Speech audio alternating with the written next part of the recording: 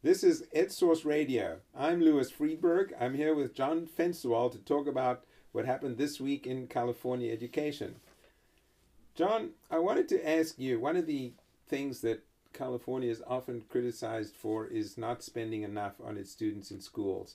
You wrote this week about the different ways you can actually measure how much California is spending, and it seems like there's just a big variation. I mean, with these different rankings? What's the range there? Surprisingly, it's a big range, Louis. Everything from 46th in the nation to 22nd. Okay, so 22nd, that's pretty good. I mean, that puts us at least in the top half of states. 46 puts us way down in the basement. Absolutely. So how do people come to these different conclusions? Well, actually, even at 22nd, we're below average in spending. Though our state ranking is 22nd, we're still below the average per student nationally, but close to it. And the difference is it all depends on the methodology that you use. The National Education Association, which surprisingly ranked us 22nd, used much more up-to-date information. And as you know, California's been spending increasing a lot of money on K-12 education in the last 3-4 years.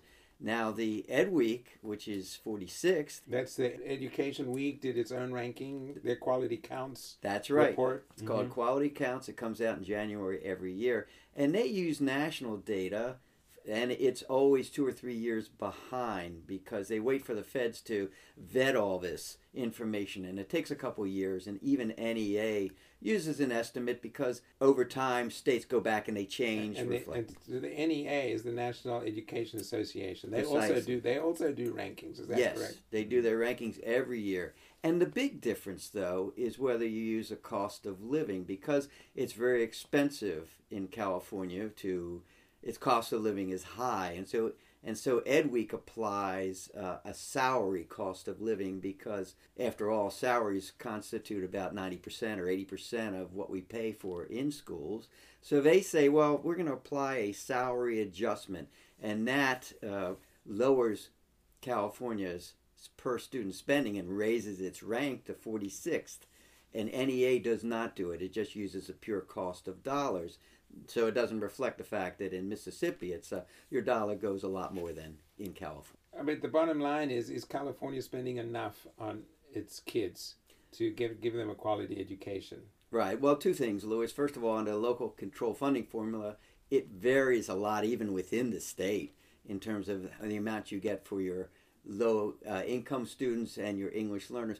But the bigger question that we have is, for a state as big as California, with the largest percentage of English learners and a very high percentage of low-income students, what should we be paying per student? And that's a question that averages won't tell you. We need to solve that problem and that dilemma for ourselves. Speaking of numbers, Louis, today was the deadline for applications for the DREAM Act in California, so we have an interesting number that we wrote about today. Very, very interesting. I think, John, as you know, there are these students who got deferment on their deportation under the executive order during that President Obama issued, 750,000 plus or minus nationally. And those students in California, the so-called Dreamers, because California has its own DREAM Act, are eligible to apply for Cal Grant. This year, they actually had from October to March to apply. Last year, it was a much narrower margin, January to March, and this year they wanted to expand it so that more students would apply. But after President Trump issued his executive order, far fewer students were applying. As of 2 weeks ago, 20,000 students had applied, and last year, 34,000 students had applied within the deadline. So the state did a lot of outreach, a lot of publicity to encourage students to apply, but the feeling was that these students were anxious about applying, putting the name once more into the hopper, some thoughts that maybe if they applied for benefits, that this could be used against them, and so there was a real chill factor that was going on. But it turns out today, the latest figures came out, and more students, these so-called dreamers, have actually applied than last year. It's interesting that they felt somehow reassured enough to go ahead and apply. Hard to know what's going on, because I think part of it might have also been a kind of counter-reaction to say, we are not going to be intimidated. We are not going to go and hide somewhere. We are eligible for these benefits, and we're going to let the chips fall where they're going to fall. Because, as you know, a lot of these dreamers have been pretty upfront, pretty out there. So I think that might have been a sort of a counter reaction, almost an act of resistance, let's say, to say they're not going to be intimidated. It's also possible, of course, that some of the dreamers didn't know that they were eligible, missed the deadline. I don't know. But I think this is something that one couldn't have anticipated, certainly 2 weeks ago. It was in the last 2 weeks, 15,000 applications came in. I mean, almost double. There were only 20,000 there 2 weeks ago, as I mentioned. That's interesting. You know, Louis, when I did the New Year's predictions, which I always do at the beginning of the year in January, after the election of the president, I predicted at least a third drop-off of this. And, you know, I'm happy to be wrong. Well, shifting gears for a moment, John. This week, interesting development. Long Beach Unified, under the superintendent Chris Steinhauser, had applied to the state to administer the SAT in lieu of the 11th grade Smarter Balanced test that's aligned with the Common Core that every school and school district is required under state law to administer. Long Beach wanted to administer the SAT instead of that. And what happened? Superintendent Chris Steinhauser felt really strongly about that. Long Beach is the third biggest district in the state. It's one of about 24 districts in California that give the SAT, and the district pays for it, to every student as a way of encouraging students to apply for college. And they also use the PSAT starting in 8th grade. And so it's a whole suite of assessments that start in 8th grade and goes through your junior year and into your senior year. And so Smarter Balanced doesn't have a 9th and 10th grade test. It only tests once in high school in the 11th. And Chris said, this is what students want, this is what parents and teachers want, and this is a whole program that we have starting in 8th grade, and we've been able to encourage lots of students to take the SAT and also prepare for it. And so that's why they applied. Superintendent of Public Instruction Tom Torlakson and State Board President Michael Kirst wrote back saying, no, we're not going to give you that waiver. To administer the SAT instead of the Smarter Balanced exactly. test, just for the 11th grade. Exactly. And the reason they said was, first of all, SAT doesn't accommodate English learners and students with disability, and we're not sure that the SAT is aligned with Common Core standards, and that's one of the values of purposes of the Smarter Balance is to see that. And so they said no. I just have to ask you, I mean, we have local control. I mean, this has been the mantra of the governor, and it's entrenched in state law. So shouldn't the local school districts be allowed to, in this case, they made a strong case. I mean, they felt it was a strong case that they wanted to do this other test.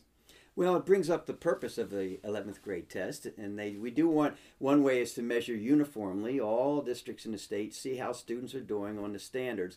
The other thing is to see how well prepared students are for college, and both SAT and Smarter Balance to an extent do that. Steinhauser said that the SAT is also aligned with Common Core, but right now there's not enough evidence to establish that. You need to do a lot of study. So I guess the bottom line, Louis, is I don't think this issue is through.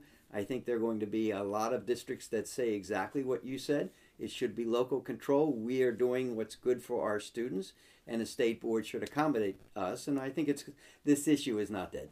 But to clarify, yes. The law currently says that the districts have to administer this test. Yes. And so the law would have to be changed, presumably. That's right. Kirst and Torlakson cited a state statute and said we don't have the authority to grant this waiver.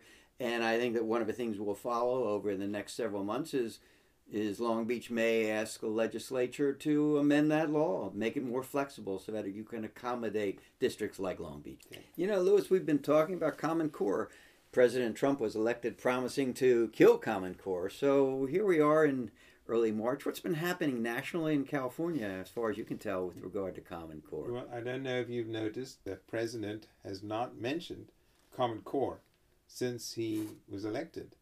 Since the inauguration. He did mention it once, I think in December. Right. And Betsy DeVos, more or less, also has not really mentioned this. She was asked in an interview that she did with the conservative talk show host, what about the Common Core? And she says, well, we're done with the Common Core because the Every Student Succeeds Act basically leaves it up to the states. And so we're kind of kind of implying we moved on.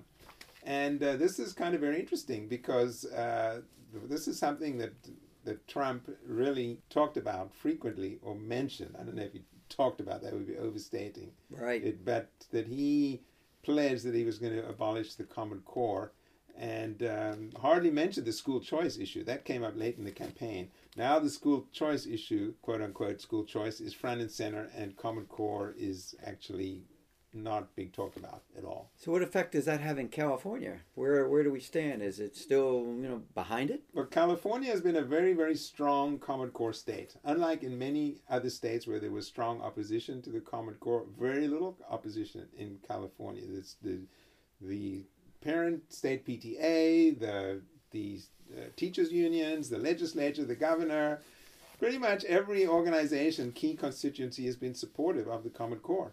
And it's probably going to continue in California. And that also because, as we just mentioned, the Every Student Succeeds Act basically says the federal government can't tell states what kind of standards they have to implement. They have to have standards, but it's up to them what standards they want to implement. So we know that Trump was trounced in California in the election, but if you look at the number of counties, there are plenty of rural counties and a couple dozen, right, out of our counties that actually the majority support for Trump. Is any sense on these counties that they would still resisting Common Core?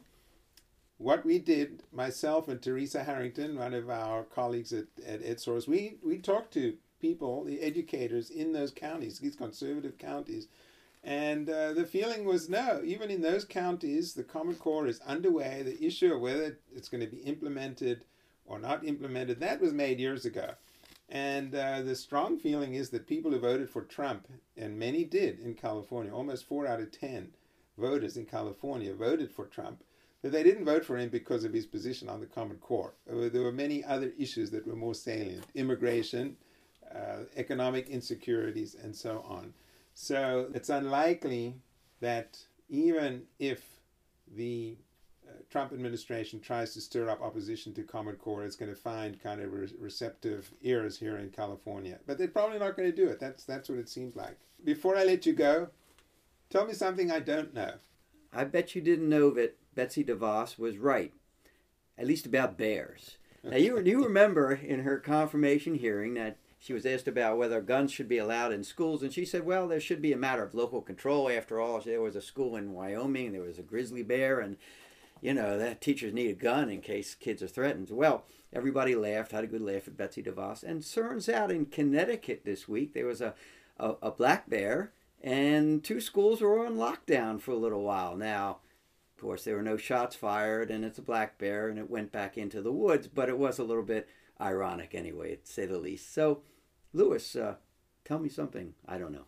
Well, we were talking about school choice.